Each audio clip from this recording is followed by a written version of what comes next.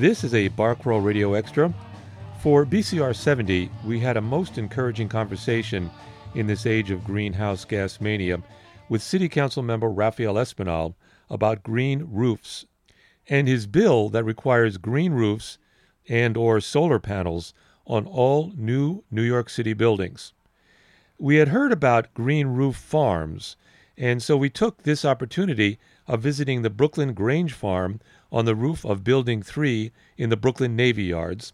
I spoke with Grange co-founder and chief operating officer Anastasia Cole-Plakias. Hi guys, sorry to keep you waiting. Oh, Anastasia, hi. It's been a day. Nice to meet you. Alina, hi. You found us okay? Yeah. I had to go around the building once. Yeah, so did I mention in my email, did I already say that we're going to be dragging you back to our Sunset Park farm? We've completed construction of our third farm and greenhouse and are currently working on building a building on top of that building. Right. And right now we're going up the stairs to the roof, through the emergency roof access. And it's raining, and we're out on the roof of the Brooklyn Grange. And we can see Manhattan across the way there. This is pretty gosh darn amazing. Well, welcome. Thank you so much for inviting us up here to the Brooklyn Grange. Oh my gosh, thank you for coming. Thank you for making the trip from uptown. We have a pretty panoramic view of New York City from this particular roof here in the Brooklyn Navy Yard. What are we looking at right now? Yeah, so you're looking at the second location of our business, which is spread across 3 rooftops in Brooklyn and Queens. This particular site was built in 2012. It's a 65,000 square foot farm on top of Building 3 in the Brooklyn Navy Yard. Can we translate that to acres? Yeah, it's about 1.5 acres. Our total acreage across all of our fields is 5.6 acres. And those 3 fields generate almost 90,000 pounds of food every year. I've always thought of a roof, farm roof, as like a flat roof, but you also have like an angled thing going on here. Those are covered skylights, and we love them because they provide a little bit of a windbreak. We don't have trees up here, so wind can be, especially up on a roof near the water, wind can always be a challenge. We've planted that skylight with meadow crops, natives, perennials, pollinator attracting crops. In peak season, if you're up here in, say, September, particularly October is when the monarch butterfly migration happens. Nice. You would see butterflies, all different types of bees and flies and birds flitting about from plant to plant and behaving as though this human ecosystem all around them didn't even exist, which is one of my favorite attributes. So the butterflies don't know they're up on top of the Navy Yard roof. In 12 fact, flights up. In fact, they might. Butterflies, it's a really interesting fact. Butterflies sense temperature difference from really long distances. So more than, say, a park at ground level, because the other rooftops around us are so hot. I mean, we are on average 30 to 40 degrees Fahrenheit cooler, our surface temperatures on this roof, as opposed to a regular, black tar roof. So butterflies sense this temperature difference from really long distances, and they flock to us we're like a bullseye to them. Oh, we got to come back. You have to come back in the this season. summer. It's pretty fabulous. So when is the height of the butterfly season? October is monarch migration season, and this year it was really exciting because the last, this was our 10th season farming rooftops, and I don't think we'd had a migration season this prolific since 2010. We also have a great migratory predatory bird population that comes through. We have a delightful family of kestrels. They are the smallest birds of prey. You might recognize them from their clee, clee, clee sound that they make. But they absolutely love the insect populations that sort of tend to explode at the end of our season here. So you'll see them sitting on top of parapet walls, cleeing away and just dropping down and pulling tomato hornworms out of the tomatoes or crickets out of our meadow here on the patio and tearing them apart. And we love it because they're just a wonderful natural form of pest control. Right. But I mean, do they get into the vegetables? They don't. So you don't have any that kind of problem I mean, you have no deer. We have no deer. I mean, that's one of the greatest benefits of being up on a roof is you don't have deer, you don't have squirrels. Ground level farming, urban farming, of course, one of the biggest challenges is rats. We don't have them. Because they don't get up here. They don't get up here. They haven't figured out how to work the elevator buttons yet.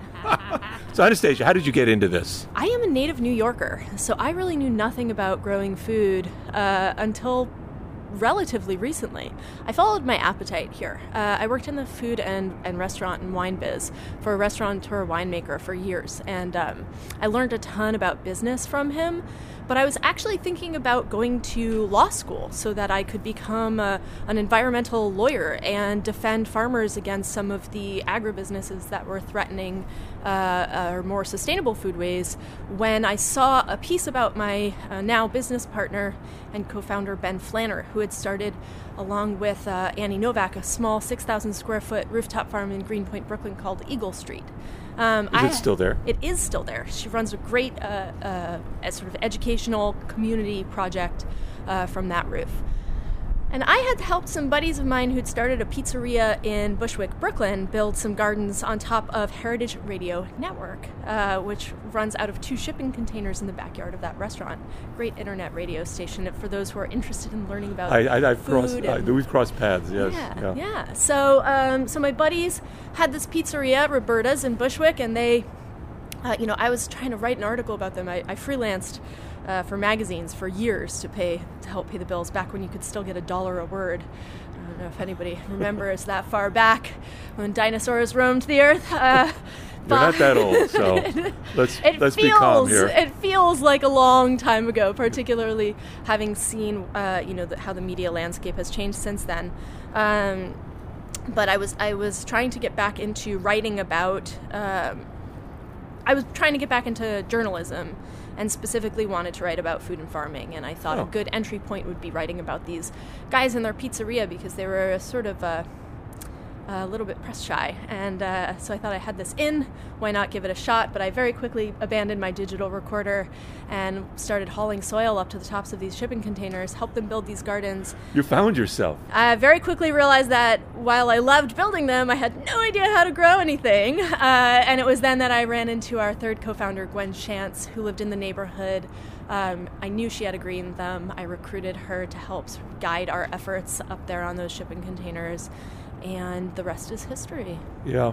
And so you've been here in the Navy Yard for 10 years?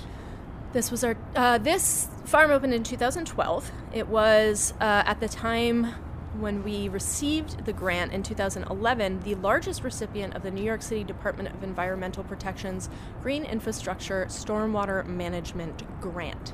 That program, long name, but is a really important program for folks to know about, particularly as we enter this new era of the Climate Mobilization Act. For those of you out there listening who are unfamiliar with the Climate Mobilization Act, this is a really important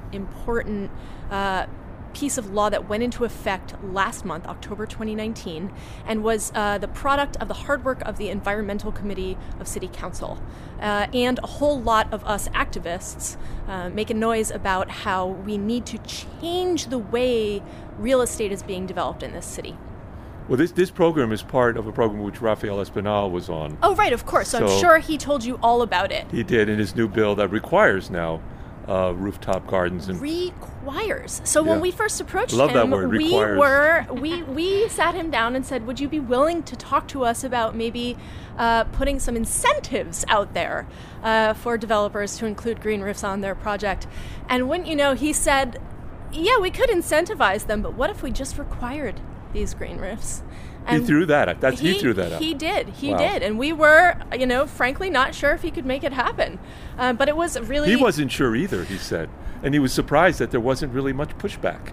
And I think that speaks to the fact that New Yorkers for so long have wanted to see this city live up to how the rest of the world sees us. I mean, we get a ton of international visitors, and I'll tell you, they all say the same thing, which is New York City is really a leader in green infrastructure, but moreover, urban farming. And the fact of the matter is we actually have quite a bit of catching up to do. Right.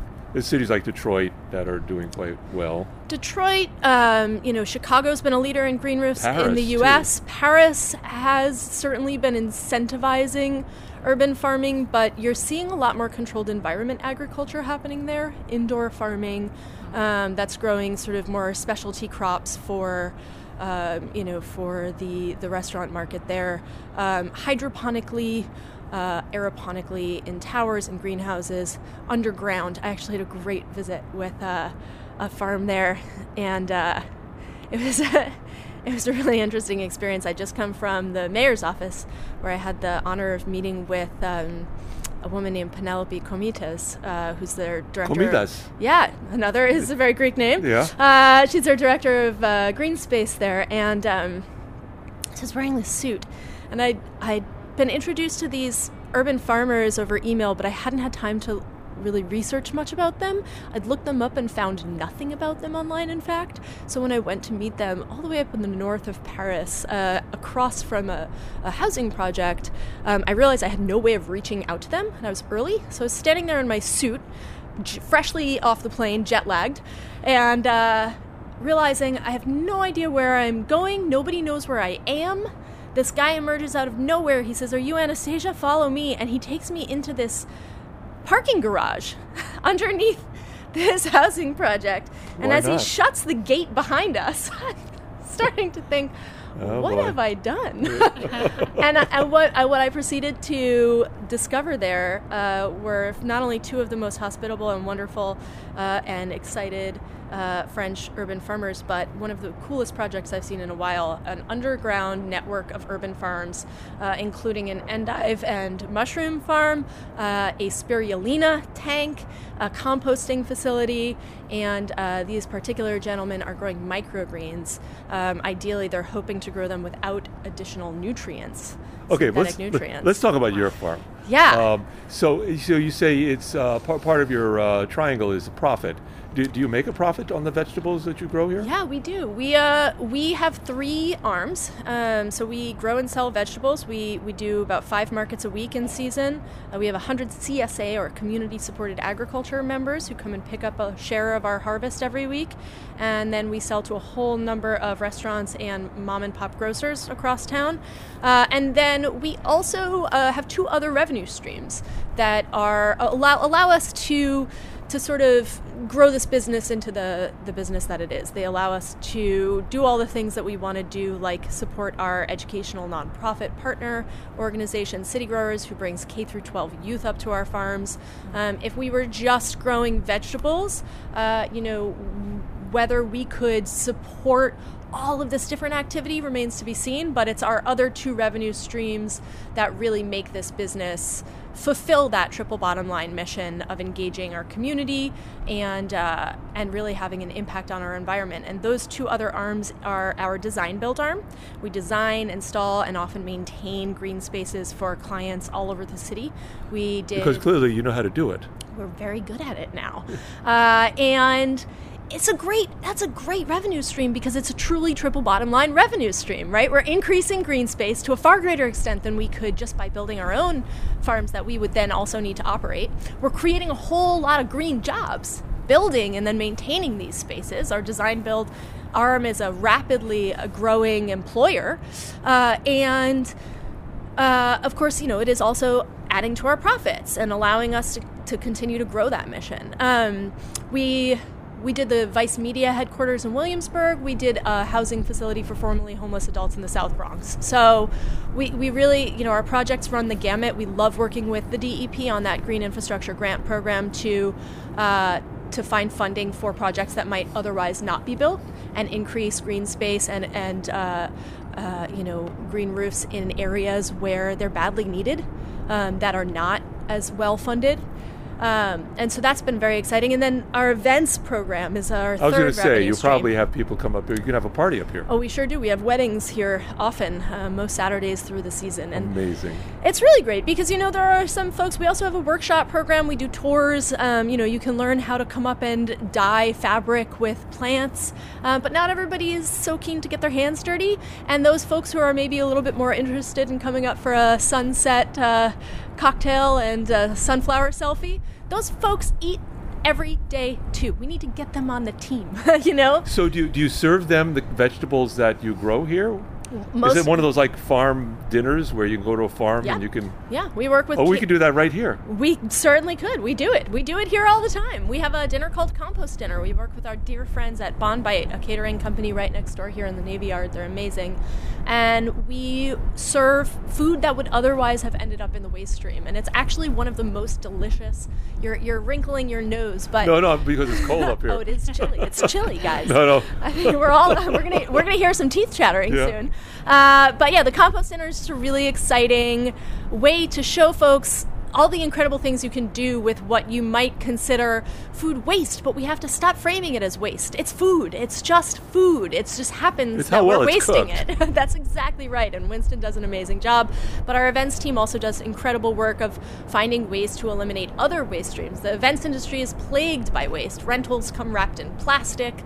Sure. Linens get used once and then cleaned using really nasty chemicals. So, we eliminate all of that from this dinner, and it really is a great, stripped down but elegant evening on the farm. So that's one of my favorite events that we do. And what kind of vegetables are up here? What sort of things do you grow? We grow a lot of leafy crops because they make great use of the limited space that we have.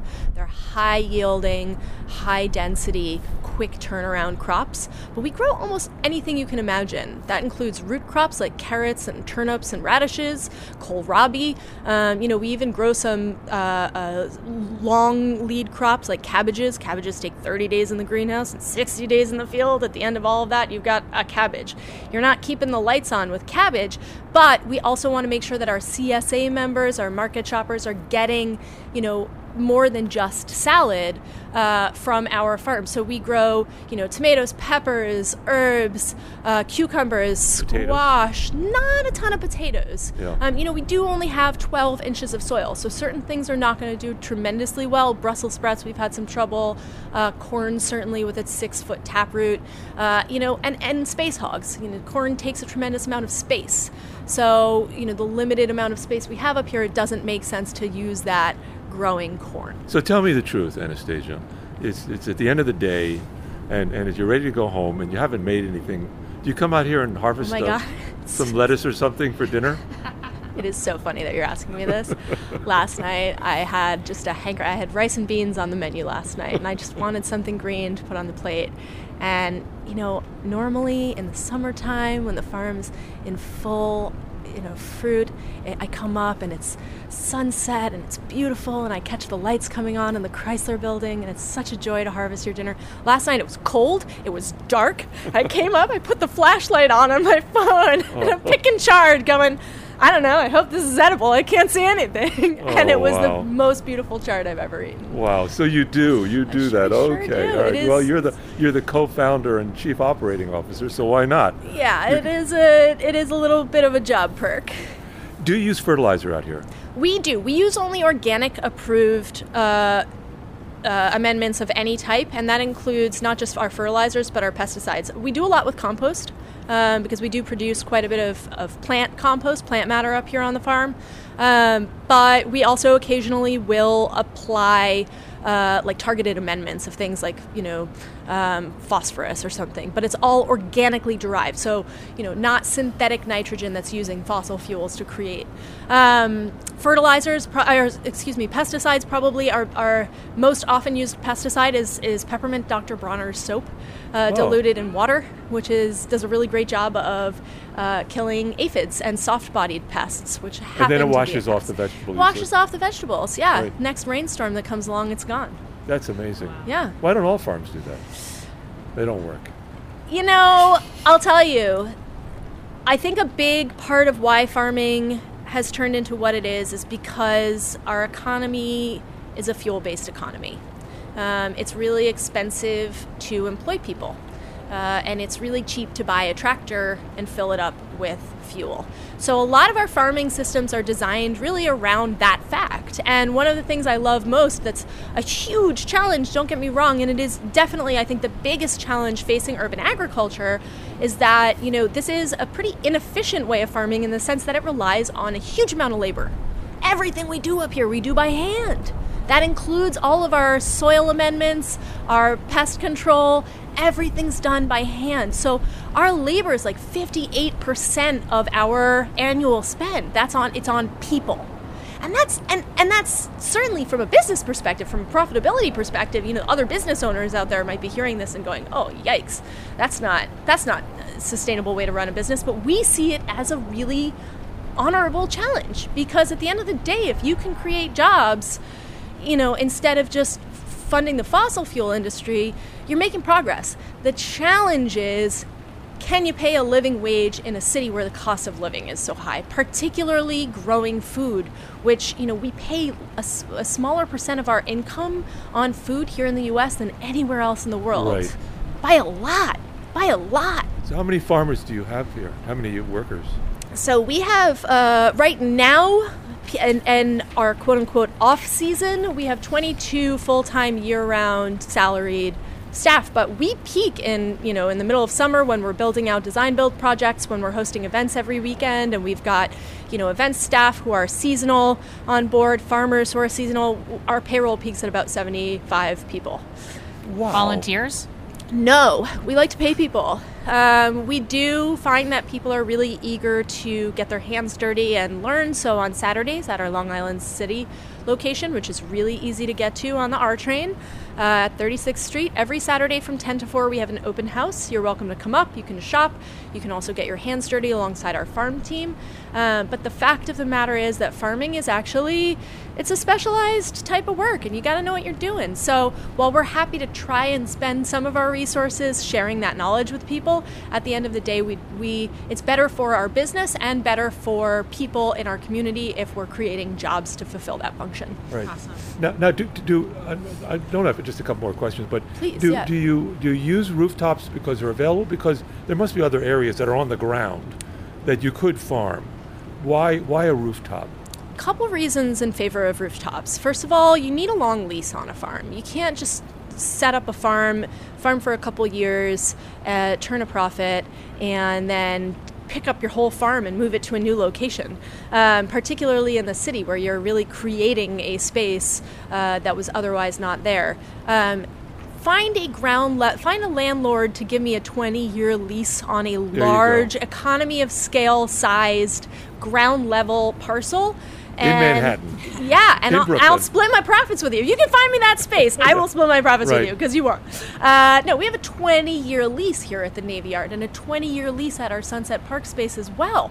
Because this building's not going anywhere. It's a vibrant place, a lot of storage done in here. I saw a lot of activity going on around this building. Building number 3. Building number 3. In the Navy, right. Yeah, of course not chronologically labeled. No. They're just all over the It was map. difficult to find, but Yeah. we got to you. Yeah, we're a little bit hidden in here, but our Sunset Park location is on top of the Liberty View building, which houses a Bed Bath & Beyond and other retail shopping mall in the lobby. So there's a big parking lot. Folks can drive and get their SodaStream canisters, and then come on up to the roof on Sunday afternoons, May through October, and find that we've got a farm stand going. City Growers, our educational sister organization, is doing programming for K through 12 youth up there, and it's a really great place that you can come for free on a Sunday afternoon with your family, walk around, experience what it is to be on a farm. Sometimes we do even have some pick your own crops like cherry tomatoes, and that's really one of the reasons that we were so excited to open that space. From a community engagement perspective, roofs can be extremely challenging. It's hard to let the community know that you're up on the roof. It also presents a whole host of accessibility challenges, but we are not shy about challenges. And Because you have to get stuff up here. Got to get everything up here. I mean, there's a lot of dirt up here. There's Yeah. many tons. Many Not tons a ton, of dirt. many tons. Because you said they're 12 inches deep. That's right. Yeah, so a cubic... And it covers almost this entire roof. Yeah, 65,000 square feet of a cubic, of cubic feet of green roof soil. Now, our soil is a little bit lighter than your garden variety soil. It's specifically designed to drain well, so that our roof doesn't fill up like a bathtub every time it rains heavily. But Well, it's raining now. It's raining now, and here's a great argument in favor of green roofs, and I'm sure you talked about this with Espinal and your other green roof advocates, but combined sewage overflow is an issue that's plaguing cities across New York, and today is a perfect day for us to stand here and say right now our farm is preventing all these drops of rain that you see falling around you from becoming part of that CSO problem. And that's something that we're really excited about and proud to share. The other one for you, I mean, standing here with I love that you've got your fuzzy covering on your mic there. Yeah, because it's windy. It's windy, but you'll note that there's also a lack of other noise. And nobody talks about this benefit of green roofs, but they do reduce noise pollution. Absolutely wonderful. Isn't that interesting? It eats up the noise pollution, yeah. Yeah, so, all these hard surfaces, all these hard angles of our buildings and other other city infrastructure, a lot of noise bounces off of them, and you never realize it as a New Yorker, especially when you grew up here. It's like you get out to the country, no, you don't hear it at all, and you're and like, everything's oh so wow, loud. The silence is loud. The silence is loud, right? I can hear everything. Yeah, and it's kind of astounding, and it's only in those moments that you realize, oh my gosh, I have been inundated by sound. It has been just a constant. You live in a sea of sound. Yeah. And right now we're hearing the raindrops fall. It's falling. There's a few blocks of cement, but it's falling on your plants. That's right. In summertime, you'll also hear crickets up here. Oh, you'll hear the annoying kestrels, who I adore. But do the imitation again. Clee, clee, clee, clee. It's constant. Okay. But yeah, what you don't hear is, as much of the jackhammer, the pile driver, the siren. Oh, and the buses and you get all that. Last question. We're entering winter. Yeah. Your garden is still green. I see there's still stuff coming up. You said you had, what did you have last night? I had chard. Chard. You had chard last night? Last night. So what do you do in the winter? What happens to this land here in the winter? And this land, it's not a rooftop, it's land. Yeah, so the rooftop is fairly dormant. We plant a lot of cover crop to prevent erosion, to capture, some atmospheric nitrogen and add that back into the soil, keep it healthy. But for the most part, our farmers sit down at their desks and just tuck into spreadsheets. They meet with organizations in the community and talk about what jobs we'll have available in spring to try and recruit locally from the neighborhoods right around our farm. They will do a ton of financial planning and forecasting. And then increasingly, we're busy with construction. Right now we're building our events hall on top of our Sunset Park farm. Consulting work. Right now we are designing a rooftop farm for the Jacob Javits Convention Center. I heard about that. We're very excited about it. That's huge. That's a huge roof. It's going to be, so it's actually not on the existing building. They're building an extension. And we are building not only a rooftop farm on the extension of that building, but an orchard. So more on that to come, but it is going to be... Orchard, but that's deep roots. That's right, but it's a brand new building, so you can design all those features right into the structure of the building. It's so exciting. And, it's just been amazing to work with an organization like theirs with such a deep commitment to sustainability that actually stands by its values. It gives me hope for...